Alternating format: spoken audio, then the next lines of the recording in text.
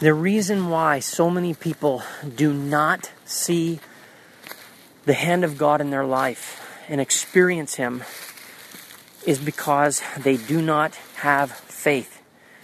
The reason that faith is so difficult to exercise is because it is hard. It is very hard to exercise faith. And the reason why faith is hard is because the Bible says God is not pleased apart from our faith. It says that it's impossible to please God without faith in Hebrews 11:6. Faith is only proven genuine in the face of difficult circumstances and testing. That's why faith is so hard. Okay, in order for God to be pleased, there must be faith. In order for there to be faith, there must be trials. Faith, as Peter says in 1 Peter 1:6-7, faith must be tested.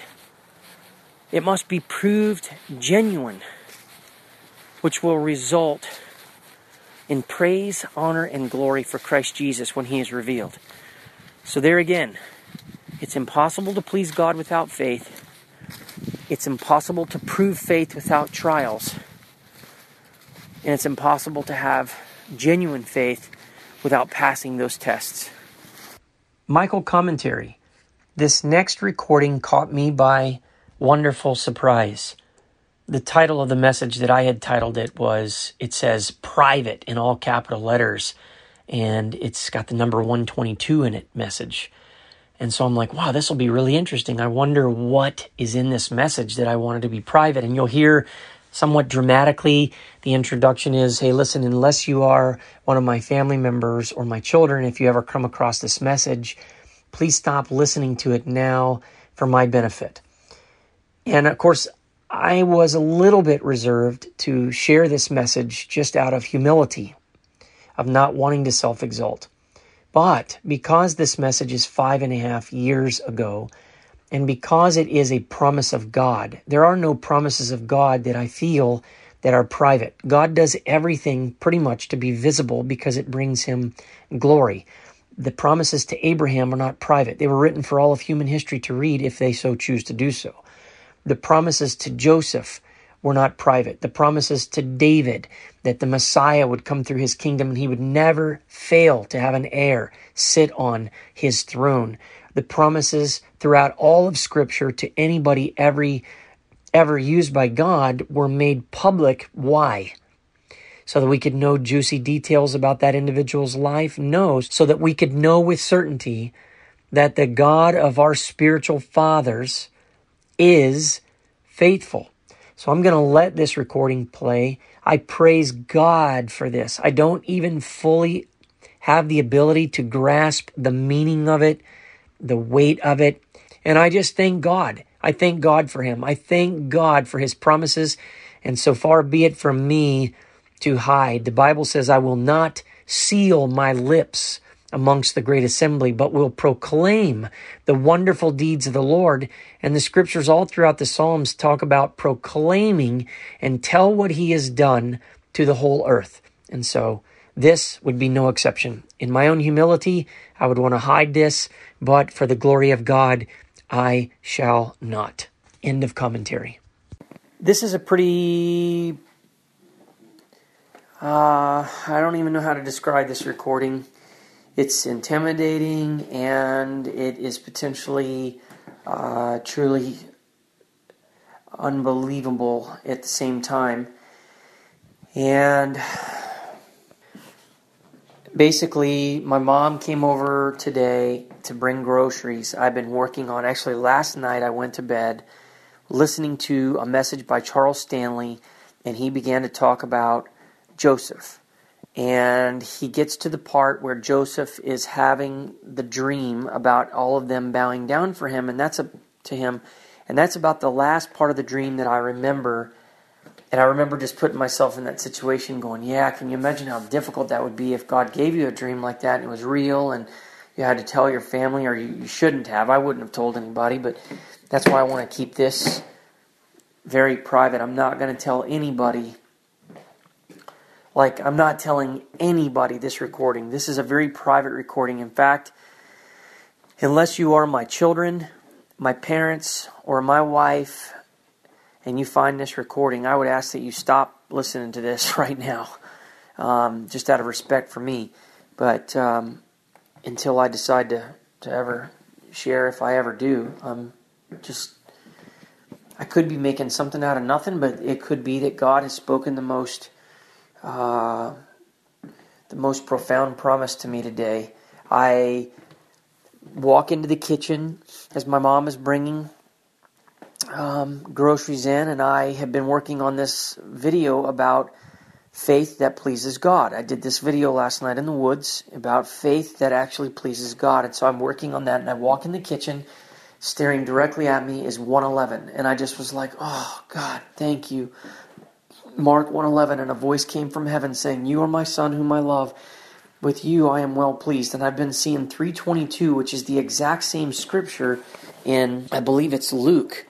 It's such a new scripture that I'm not even 100% sure which one it is. But anyhow, I've been seeing this exact same scripture, and let me just look it up here real quick. Yeah, it's Luke 3:22.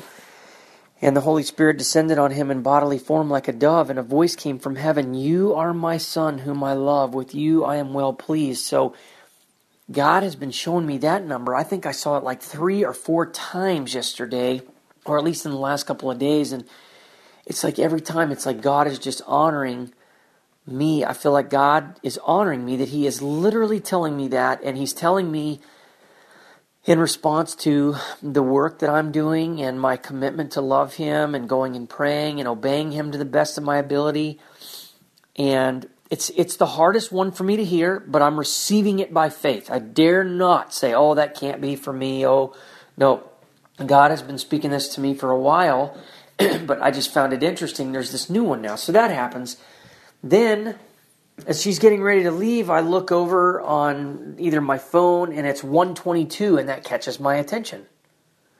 And then I go, a few seconds later, I look at the clock on the left.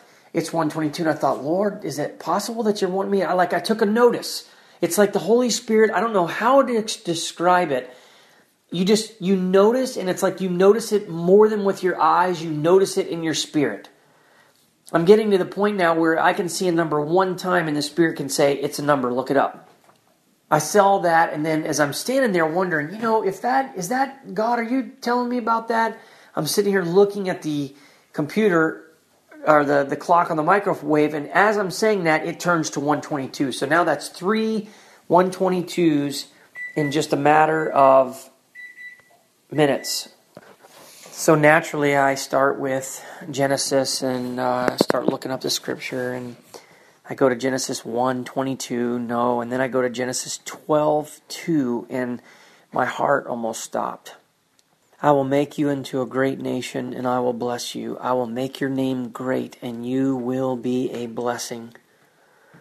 And I immediately had this, well, that can't be me. I mean, those are words directly for Abraham. And at the same time, I'm thinking to myself, here God had just said to me, He loves me. He's been showing me more and more.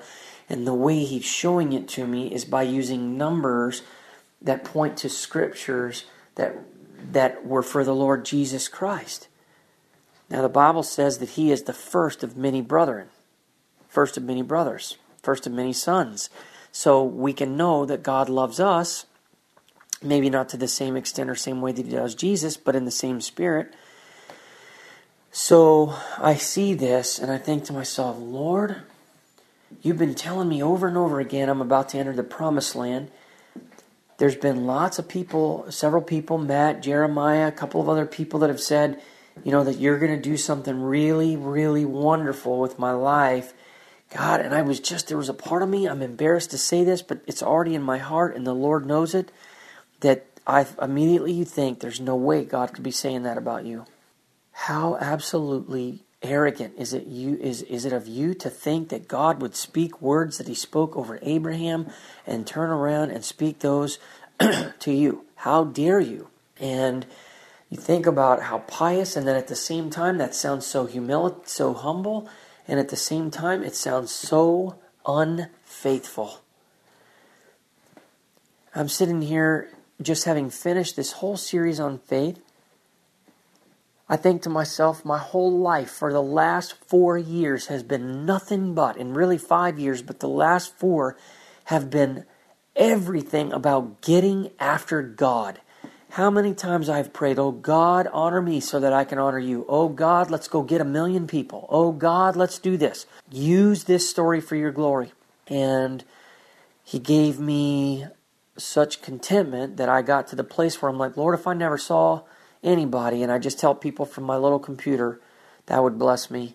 And anyhow, I'm in that place where you know, it's a very weird situation. I don't dare want to deny what the Father may be saying to me. So I said, Lord, will you please confirm that for me, God? That makes me a little bit anxious. And I said, Lord, if you're speaking that to me, I will walk in it. And I will say just as Mary said, Lord, may it be unto me as you have said. Why would I dare smack God in the face for a promise? Now, there's some people who would say, how arrogant and how, who do you think you are, so pious, all that. And I think to myself, that's the same thing people said to every man or woman of God ever used. Who do you think you are to think you're going to have the Son of God? Who do you think you are to think God's going to build a nation out of you? And so forth and so on. And I didn't necessarily think God is saying that He's going to make into a great nation, but I read that He would bless me and He was going to make my name great and that I would be a blessing. And everything that lines up with everything that I've been believing for and praying for, but it just seems so, like a tidal wave if God is saying this. So anyhow, I said, Father, will you please confirm this somehow? I went and sat down on my computer. Man, it hadn't been, just a couple of minutes. I had to slow down some footage to 40% because 50%, which is my normal default, slowing footage down speed, it wasn't slow enough. I needed more length. So I went 40%. And what I did, it changed the length in seconds, 51:2:2. 1:22, after I had just seen this number and asked God, Lord, would you confirm? I looked at a couple of other scriptures and thought, wow, those could maybe be that, but the one that my heart just resonated on and my whole spirit I was like, whoa, Lord. And so, in this situation, you would ask yourself, are you going to believe what God has said, or are you going to shrink back in faith? And everything I've ever read, everything I've ever done, the video I'm working on today is about God doing amazing things in your life if you'll believe. And so now am I not to practice what I preach even when God kicks it up a notch? Am I to shrink back and think that God couldn't use me in some unbelievably significant way? Have I not believed that and thought of that for years? But honest to goodness, it is intimidating when it seems to me that the Father has spoken this direct word to me. But it does seem to line up with everything I have believed about the purpose for my life since I was a little boy, not knowing that God would use me through Jesus Christ, but now knowing that God is going to use me through Jesus Christ. I mean, obviously, I leave the results for Him and trust Him, but I'm going to continue to ask that God would speak this to me and confirm this message to me. I'm going to ask Him to confirm. I don't want to be like, Lord, I don't want to know that I'm picking something here and just getting myself a crazy head thinking that you're telling me this. I don't want to do that. But my goodness, would this change the way I begin to think and operate in all kinds of ways if it turns out that God is speaking this to me. So here it is. It is 4:46 on whatever day this is. I have no idea. I've already said the day in the beginning of the recording, but I'm getting ready to ask the Father to confirm this and then just trust Him about this. Wow. I really just want to make this recording as an example of the timing of Satan, the way he works. So his strategy is always to hit right after, some sort of a blessing to try to rob you of your joy. And of course, the more you see this, the less it affects you. But tonight, I've called again, and it's been over, I think now it's been 4.5 weeks since I have spoken with my children, and I have emailed and texted and called every day, if not every other day, for the last 4.5 weeks. And this has been going on now for months and months, where she's making it to where I only get to talk to them every 2-3 weeks, 6 weeks, 4 weeks. I mean, it's really just out there. And I've just kind of allowed it because it's out of my control, and I've just been nice to ask her what's going on. Well, tonight, my mom just called me and said that the children called their house again. This is twice now. I think Kaylee called a couple of days ago. She always has the twins call. She called and said, we need Dad's address. Well, honey, his address is here. This is his mailing address. Well, we don't have Dad's address or phone number. When I heard my mom talking, she said, okay, hang it up.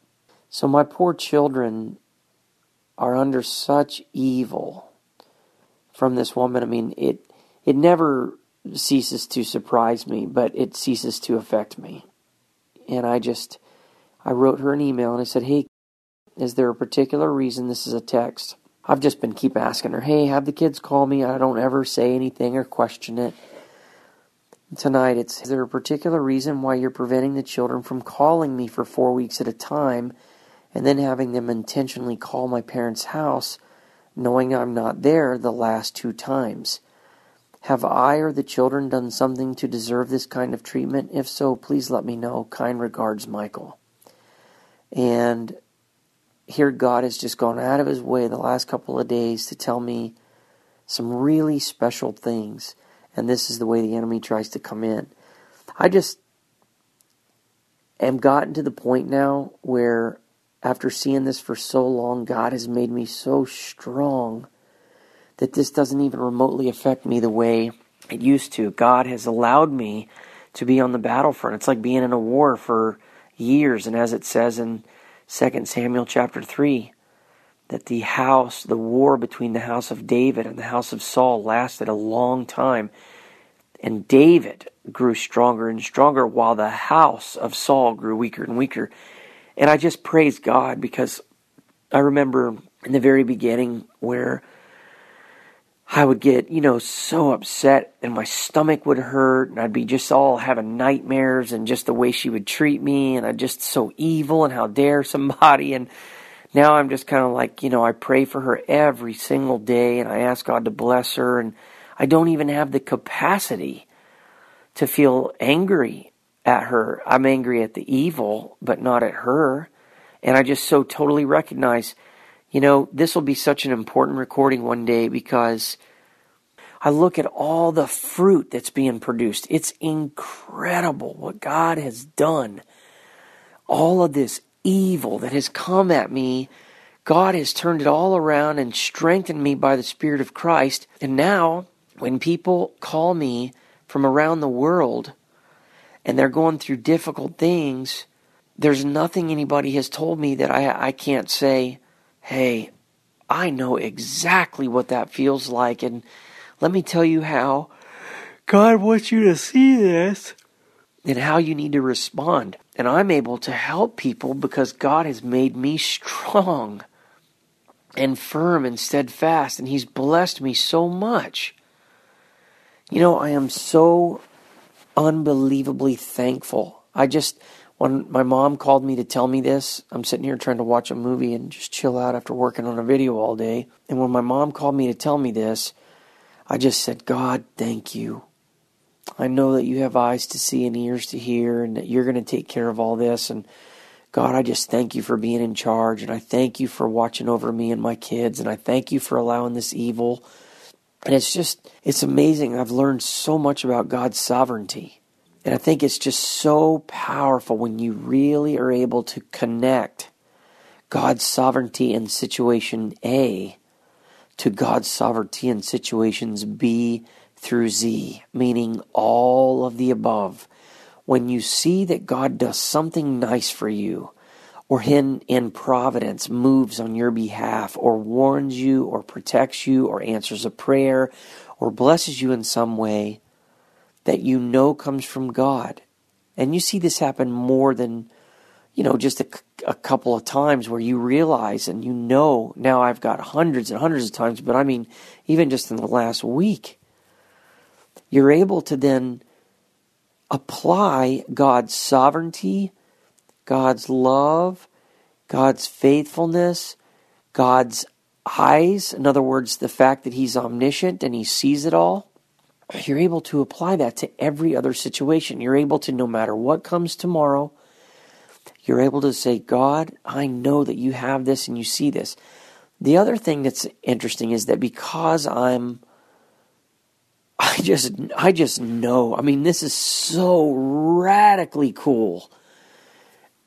You know, God showed me a long time ago that He is a thorn in the flesh for me.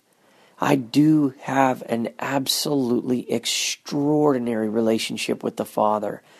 And in the beginning, before I had maturity, and I'm continuing to mature, but in the beginning, when God started doing all of these things with these numbers and speaking to me and answering prayers and connecting me to people at the exact right spot and saving people's lives down to the day and just all these things and telling me about a financial blessing, and then somebody gives me a car and I give away $200 and then I get a check for $1,200. I mean, I empty out my checking account, and I mean, just amazing things that God has continued to do.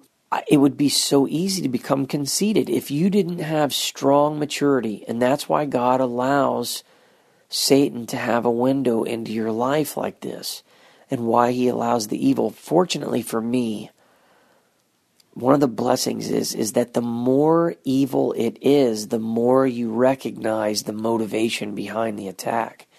And the more you recognize that it's so evil that God has His eyes on it, and you're okay, and it's either being used for your humility, your strengthening, your correction, or your testing.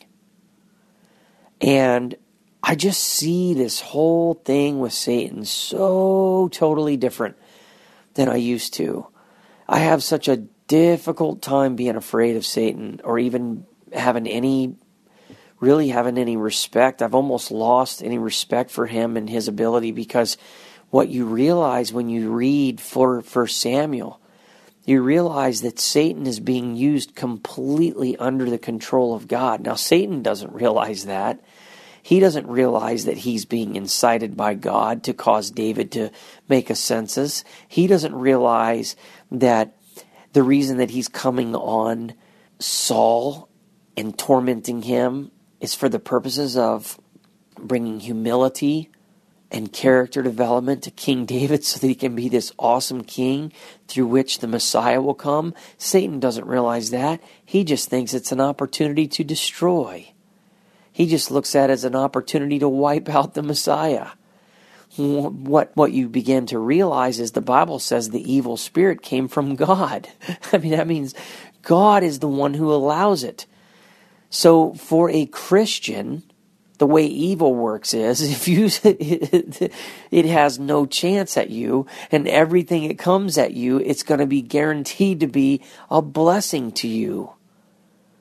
I mean, I can't wait till I'm able to help my children in the battles they face, and I'll be able to help them understand the evil that comes against them is all being controlled and throttled by God Himself. And as long as you're walking in obedience to Him, as long as you're walking in righteousness, in other words, you're living godly, as long as you're keeping your faith, you don't have anything to worry about. All of that nonsense that Satan brings is actually being used for your good. And no matter what Satan tries to do, imagine how frustrating it must be for him to know that I have figured this out. He can attack me all he wants, but the reality is he cannot do anything to hinder anything in my life or stop anything without God's permission. He can't do a lick. The Bible says that the very hairs on our head are all numbered, Jesus said. He says, "Are not 2 sparrows sold for a penny, and yet not one of them falls to the ground apart from the will of your Father?" He says, even the very hairs on your head are all numbered, so do not worry. Do not be afraid. You are worth more than many sparrows. Honestly, I have such a total different perspective on the evil thing. It's just awesome. I just praise God. I thank Him so much. I mean, What greater gift can he give me than strong faith and to understand him and understand the devil in these ways? And instead of believing like I did all these years that we're down here kind of all alone in this big cage with this lion who may get us unless we, just hunker down and get everything just right. And then now you begin to see, nope, that lion's on a leash. He can't do anything to you that God doesn't allow. It's just amazing. Michael commentary. I want to point out the timing of this strike from Satan. You can see this pattern all throughout my recordings where there'll be some blessing that is almost always immediately followed by some antagonism from Satan, and vice versa. Sometimes the biggest battles I've fought with Satan are followed by a wonderful, nourishing blessing and comfort from the Lord. And you see this pattern like, the arms on a grandfather clock swinging pendulum back and forth from good to evil, from rest to battle, back and forth and back and forth. This is evident all throughout these recordings because I captured every detail of it. You can't deny this. Now, just this morning, I've caught up late on one of my devotions. I've got a Puritan-style devotional that I was reading this morning, and I thought, Lord, this is a really good one. I started the page, and I thought, I want to share this at some point in the recordings, having no idea that I would have a recording like this one that fit so perfectly for it. So I'll share it. It's not very long. The title of it is A Man of Strife, and the scripture is Psalm 22:11. Be not far from me, for trouble is near, for there is none to help. The writer writes, the Christian's life is a continual wrestling. He is, as Jeremiah said of himself, born a man of strife. Or what the prophet said to Asa may be said to every Christian. From henceforth thou shalt have wars.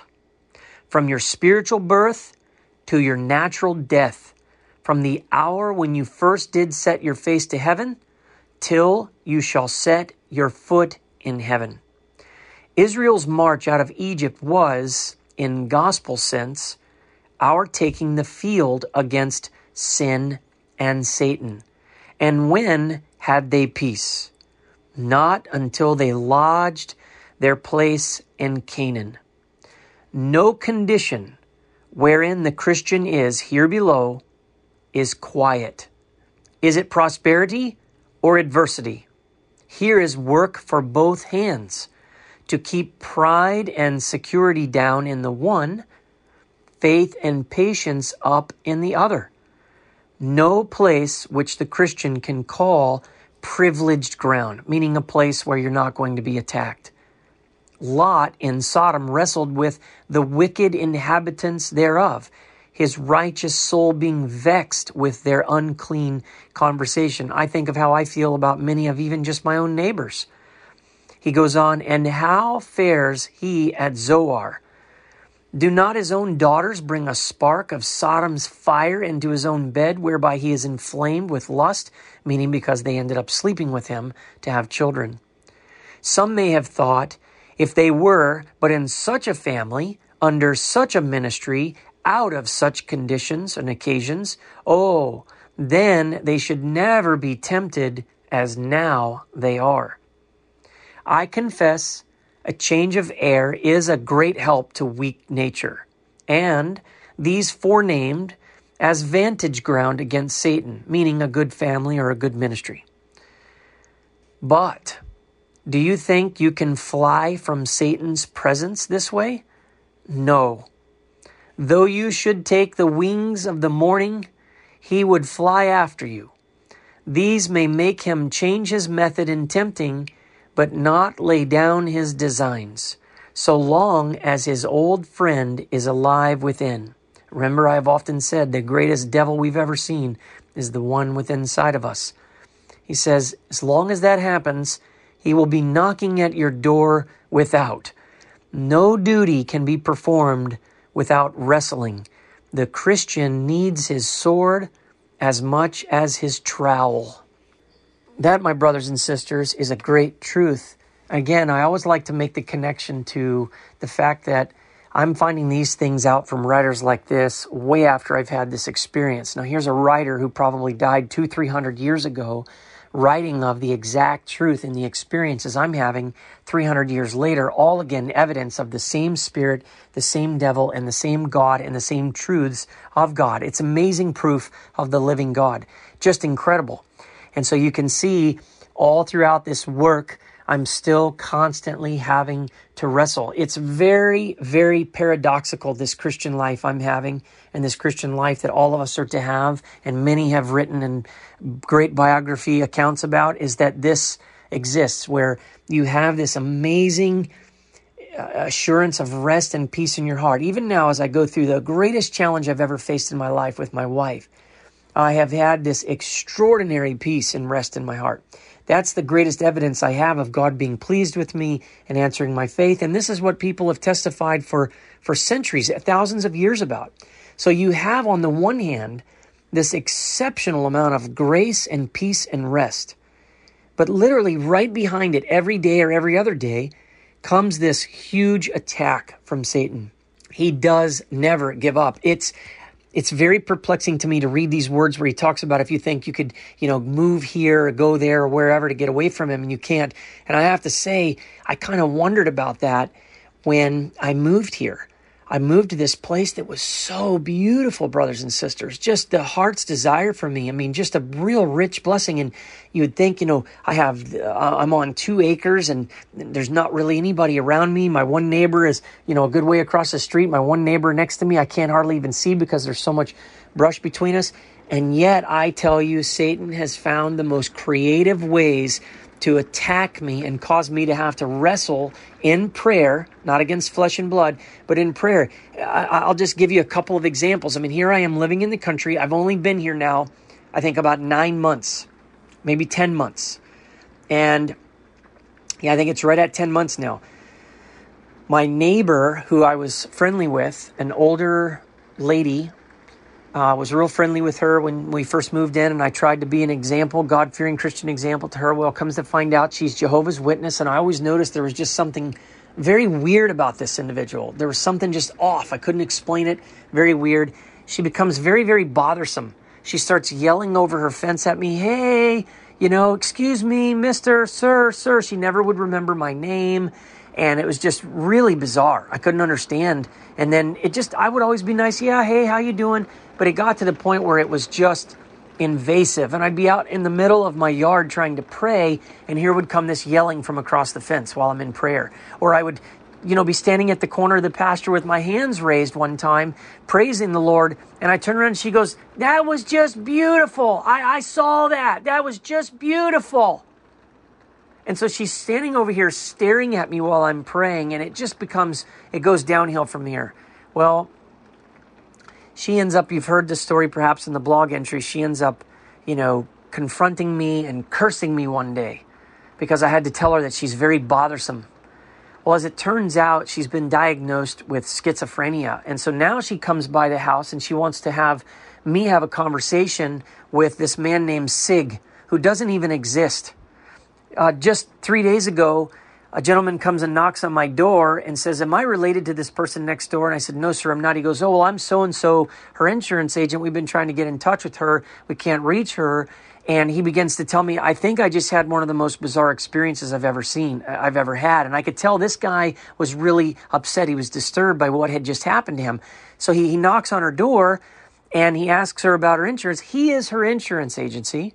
And he's trying to get in touch with her about some things. And he knocks on her door and she says, "I don't know about that. Let me ask my niece." And she names the niece. And she takes a fake phone, like in her hand, like a visible phone. She holds it up to her ear and she starts speaking into it. And the man thinks that she has like a Bluetooth device maybe in her ear and that she's really talking to somebody. And the next thing he knows, she tries to hand him the phone. And she says, "Here, she wants to talk to you." And she reaches out her hand and hands him an invisible phone. And this guy just came over. He was so sheepish. He's like, "I don't even know what to do with this." And I've been dealing with this now regularly where there's, "Hey, she wants to talk to me about a conversation I just supposedly had with her brother who's my landlord." And I'm like, "I'm sorry. I haven't seen him in weeks. I haven't had a conversation. No. We just talked about it. I'm like, no, I'm sorry, so-and-so. And I said, I'm really concerned for you. And then she just gets so mad at me. And so you have all that happening. Then you have these cats who I started to show love to and care for. And then they just became so absolutely obnoxious. You can't even imagine. If you had a video of this, you wouldn't believe it. Them following me around in my prayer field, waiting for me, no matter where. If I ever stop, they come to me and interrupt me. I'll be on my knees praying, and the next thing I know, a cat is all rubbing around my groin area and flicking their tail and all this kind of stuff. I mean, just assaulting me with this. So you can see, here I am in the land of peace. Satan has always found ways to attack, always finds it. I mean, it's amazing. Even then, now I basically have become ousted, if you will, by most of my neighbors. I have a few neighbors that are kind of significant, quote, Christians, and they're good, quote, Southern Baptists. And as I've got to know some of them, naturally, my life is about walking with God, knowing Him, the internal life. And when you find and meet religious people, these two people cannot walk together. And so these people said they were so appreciative of me being here in the beginning until I started telling them about real Christianity, the crucified life. And I started to confront behaviors and decisions and heart motives that I saw that were coming out of their mouth about things. And I started to confront one gentleman being very influential. And these people all turned against me. And I saw so much sin in several of their lives, and I would confront. And now they've kind of all conspired and turned against me, and they don't even wave anymore when I wave. I mean, this is what's happened. Here I am just trying to mind my own business, keep the peace, do what God's asked me to do, help people, and Satan never ceases to find ways to come and threaten, to come and cause me to have to wrestle, to cause infliction, or, I mean, I could just tell you stories. It's amazing. This is the Christian life. It's warfare. So you have this very paradoxical, ironic is maybe the better word, where you have this peace and this rest and this fullness of joy, and yet at the same time you long to die and be with God. You hear me regularly mentioning that I hope I die. So please, if I ever do not feel sorry for me one bit. Know that God finally answered my prayer. Right now, my prayers of late have been, Lord, when Persis comes back, allow me to enjoy some time with her. If you're willing, allow me to enjoy a good number of years with her.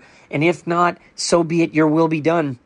I said, but perhaps you could take us out together. That's been a desire for me, is for my wife and I to pass away together, perhaps in an accident of some kind. But nonetheless, you have this very weird, ironic paradox here where you are blessed of the Lord in your heart here. You have peace, you have rest, you have the presence of the Lord. But you get to this place where even though you've entered into what is called fullness in Christ, you long for Him even more. You continue to be unsatisfied, and you continue to yearn for heaven above. And I tell you, I cannot take credit for this. It is only the work of the Holy Spirit, and a lot of it has to do with how much suffering He's allowed in my life at the hands of Satan. You get tired of the battle. There are times, honestly, brothers and sisters, where I have found myself in prayer going, Lord, am I ever going to just quit on the battle? Am I ever just going to say, I'm out on this suffering thing? And I've often wondered I've wondered if the Lord would ever look at me and say, okay, he's had enough, let's get him out. That honestly, the Lord has seen I have suffered so much, nonstop. Brothers and sisters, I'm not bragging. I'm not being dramatic. You hear it. You know the stories.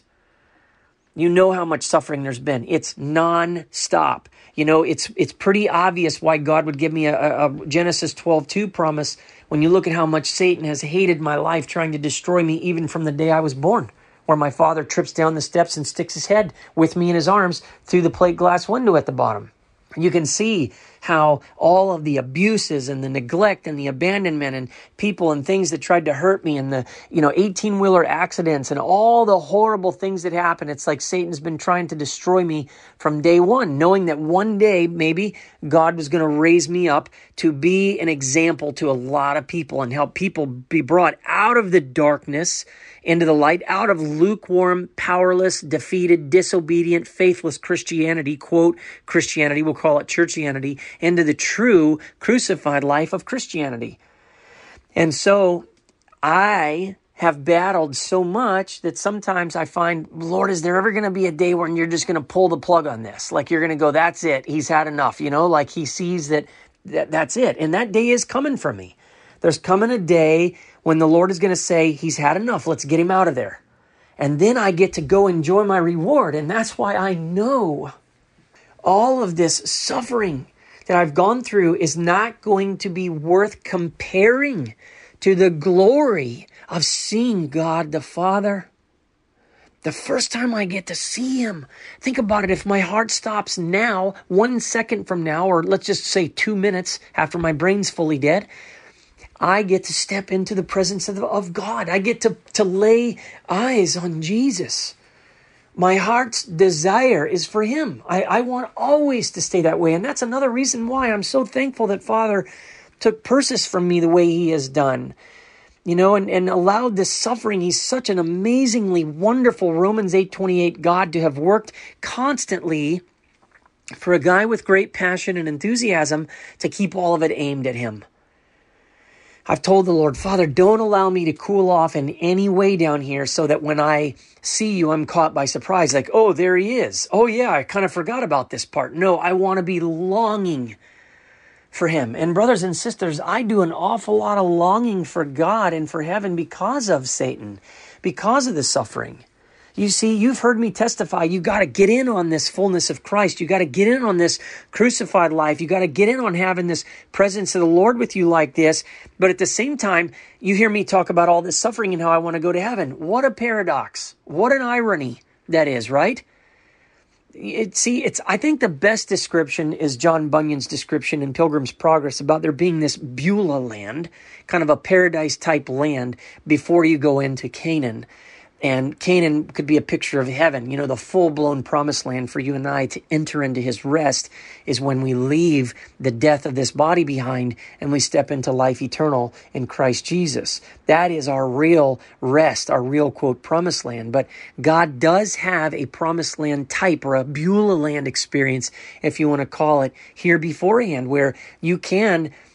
It's so bizarre. I can't even put it into words. How is it? I'm living a heavenly life, and yet I'm yearning for it. I'm alive in Christ, and yet I know him, and yet I want to know him more. I'm not satisfied. It's so bizarre. I'm saved, but I'm not satisfied. I'm blessed, but I'm not satisfied. I have answered prayers. I have all kinds of evidence. God's with me. I'm not satisfied. I want more. I want to go home.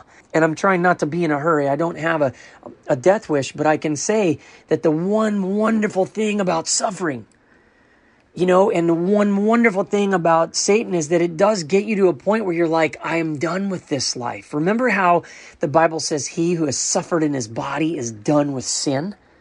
It is that. It's when you've suffered, it's not only done with sin, you're done with the world. You're done with the temporary.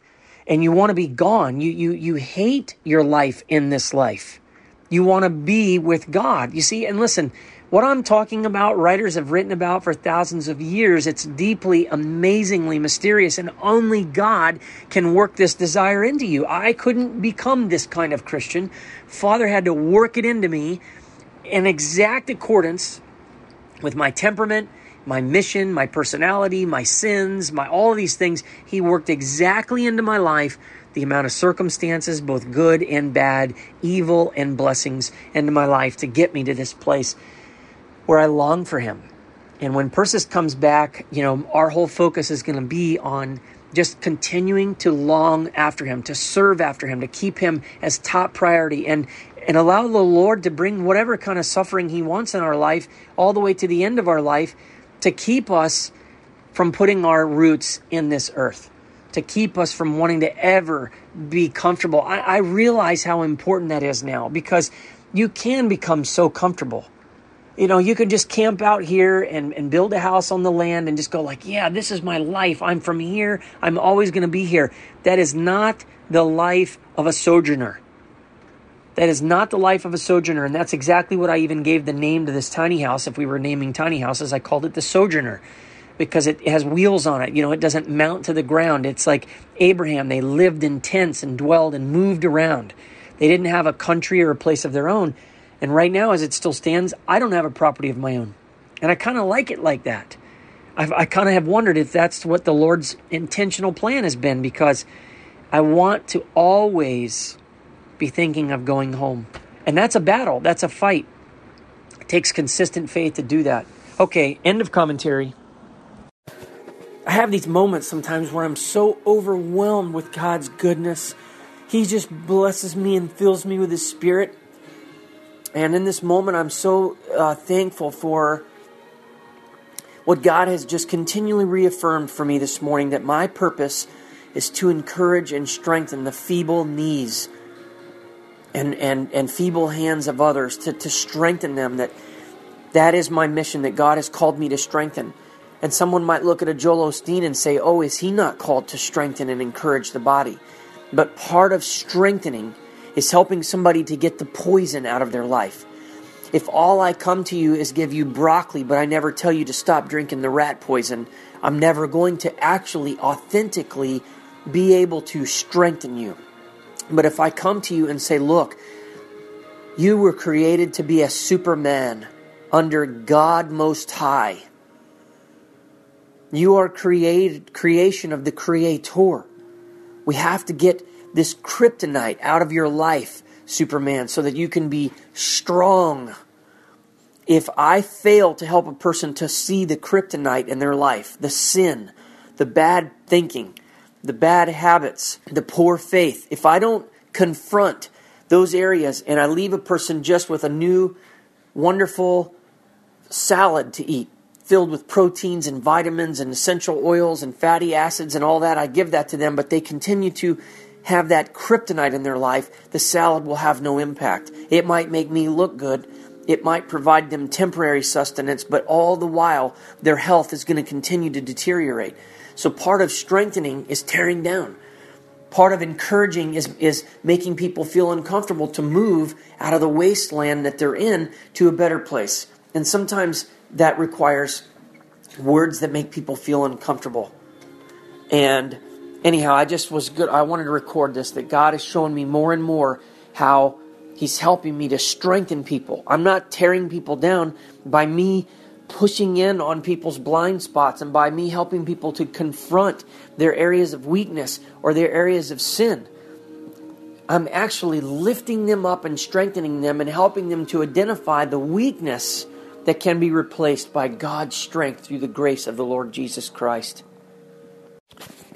Today is the 16th of February, and I've decided that I need to continually every day go through the John 7:17 challenge, and I'm on day 16 today, and I need to just continue to get the word in me. I rode the exercise bike last night, and I'm going to start going through the daily or the weekly challenges, memory challenges, one every day. There's 5 of them. I'm going to do one every day so that I can have these in me so ingrained.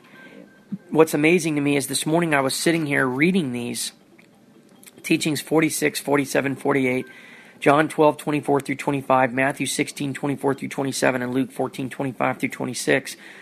And I received an email. I checked my email. I received an email from a man named Michael, and his life has fallen apart, divorce, loss of career, being sued by a former employer, all kinds of horrible stuff, and he's begging for help and faith and trust in God. And I did a recording for him, and every one of these scriptures was applicable, every one of them. And I was able to, off of the top of my head, share these scriptures. Interestingly enough, this new project I've started, putting scriptures into categories like suffering, perseverance, waiting on God. Because I had done those, I was able to share all 3 of these scriptures. I was able to remember the teachings, and I go, my goodness, I see why God is wanting me to memorize more and more scripture. I probably shared 50 scriptures with this guy in this they just come to me. And I'm like, God, thank you. Now I also see that as God sends me these people to make these recordings for, the Holy Spirit reminds me of so much Scripture. I bet if I listen back to that recording, I bet you I mentioned at least, I don't know, I was talking for 35 minutes. I probably mentioned 30, 40, 50 scriptures and quoted them. And I just think to myself, that is amazing. I could have never done that years ago. God has so filled me with Scripture, and it's not my words that are helping somebody, it's the Word of Christ. And I think to myself, if I tried to make that recording off the top of my head, and I had to take the time to go do all this research to find all these Scriptures, well, I could spend an hour. Instead, I'm able to, by the Holy Spirit, speak led of Him into a person's situation, and the Scriptures just come to me. And now I'm seeing more and more why God has been saying to me for 2 years now, basically, store up my commands, store up my word. And I now know it's not just the words of Christ. He wants me to get all of these good top scriptures, get them in me. Because there's power in His words. There's not power in my words. If I just give somebody a 35-minute motivational talk, they may be encouraged for 5 minutes, but they're not left with anything that will sustain them. That's food that perishes. Food that endures to eternal life. The words that are spirit in our life are the words of Christ, the words of the Lord. So, just so encouraging. God keeps, as I'm serving other people, God is showing me, now do you see why I've asked you to do this? Now do you see why I want you to continue to do this? Oh, how God is blessing me. Oh, I want to capture a testimony of God's financial faithfulness. I have seen probably several hundred times. I don't want to say several hundred, but it's been many times. I've been down to my last few dollars, shillings, if you will, and God comes in. And I've just realized this morning that I checked my checking account balance, which I rarely look at, and it was $300. It was actually like $280 something. I had enough money in my savings to transfer over. I've got a $300 child support check that I sent a couple of days ago, and I didn't have enough money in my checking account to cover it. So I moved over enough money in my savings. That leaves me about $2 in savings, and I have $300.90. $1 to spare in my checking account to cover. I have $9 and something on my Starbucks card, so I'm going to go today to work, to do the work the Lord has asked me, and I have no way of knowing where the money's coming from, but it will come. And I've seen this happen literally no less than probably 100 times, I guess, maybe. And again, I shouldn't say 100 times. It's been 5 years, but there's been so many times. I don't really have a way of knowing how many calculations or how to calculate it. But God just comes through. And it's almost like I've been living exactly like I think of it this morning, George Mueller, down to their last piece of bread, down to their last shilling. And then there's a knock at the door. And I used to wonder, oh, but God, even if somebody buys a book today, it's going to take 3 days to get the money in my account. And that's not going to be. I used to be fret and worry, and now you see God provide so many times that you just know He's going to provide. So today, I'm just making a timestamp of one of these accounts that it's one of those times where I'm down to my last shilling, and I'm not going to ask anybody for money. I never have in 5 years.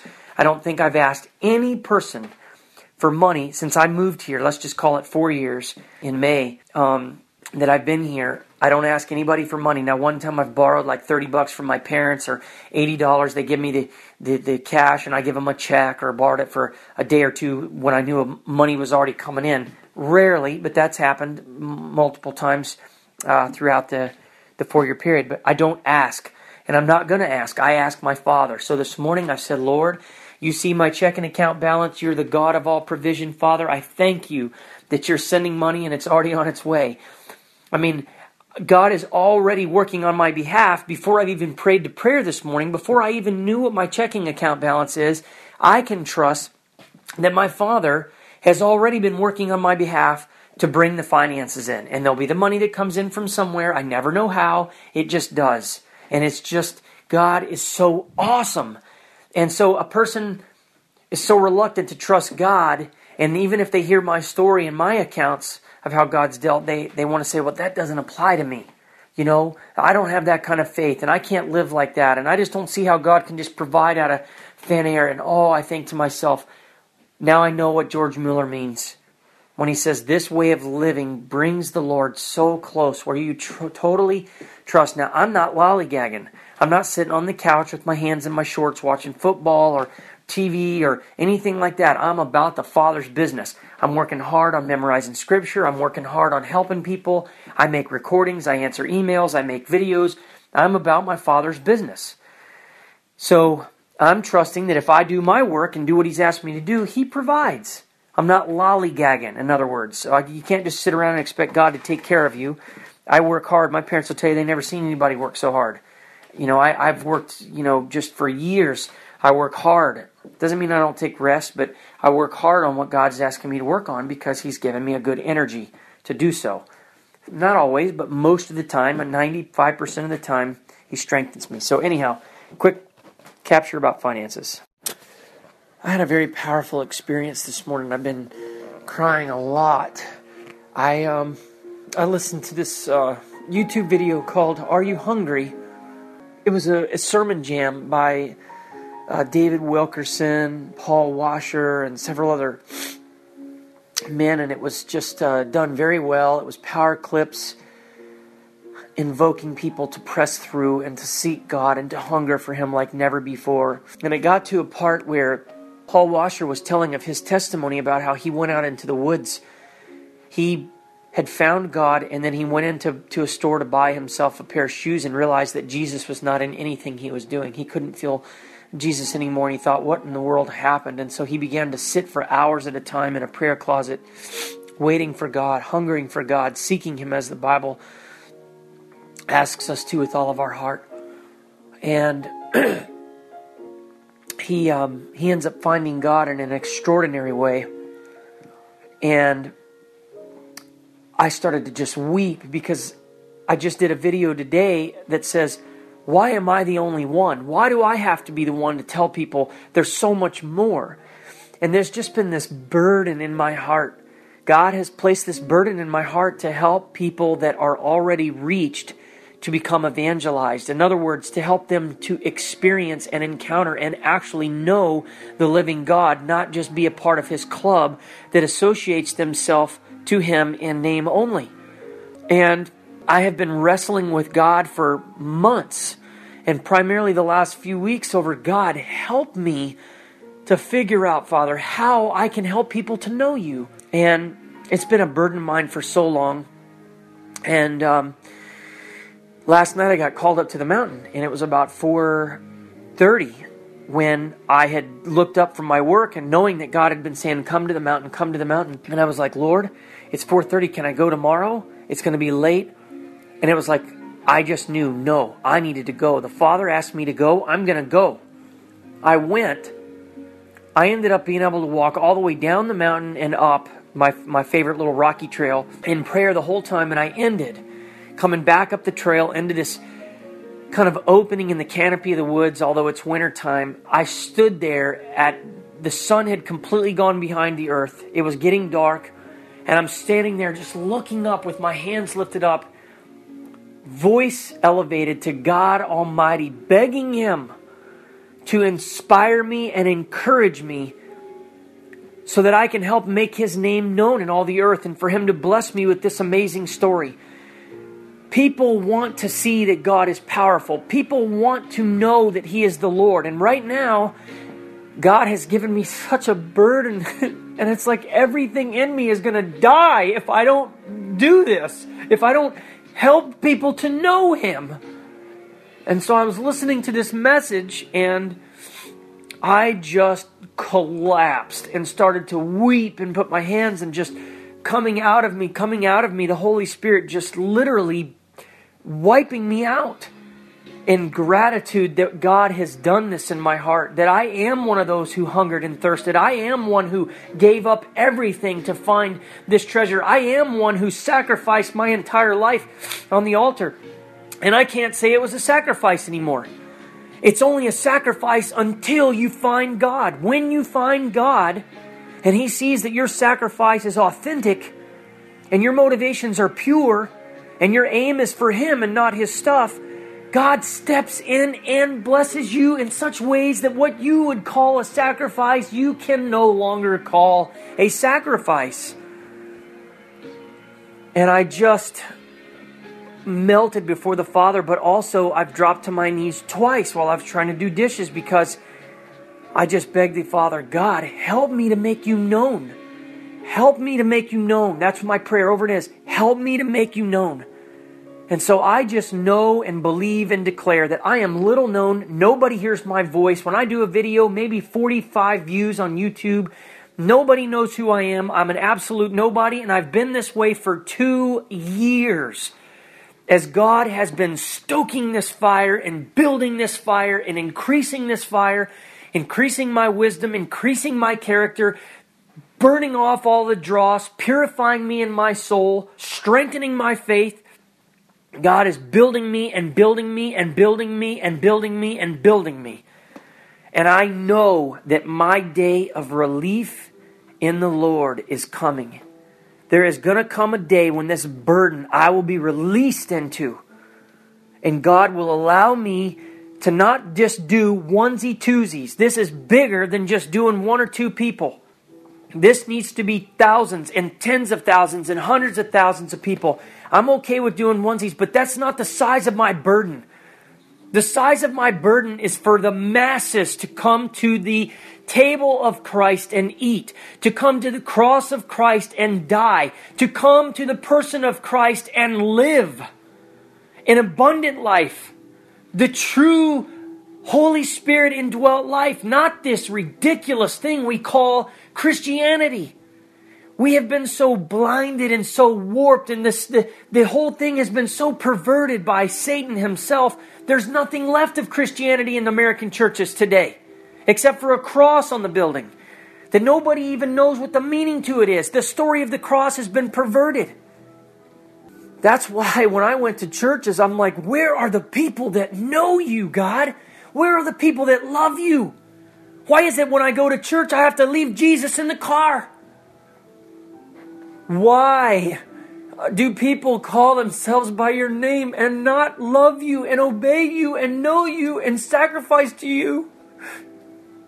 But get right back in their shiny little Mercedes, their shiny little whatever it is, and right off into their shiny little life, and completely riding a luxury bus to hell. That is exactly what it is.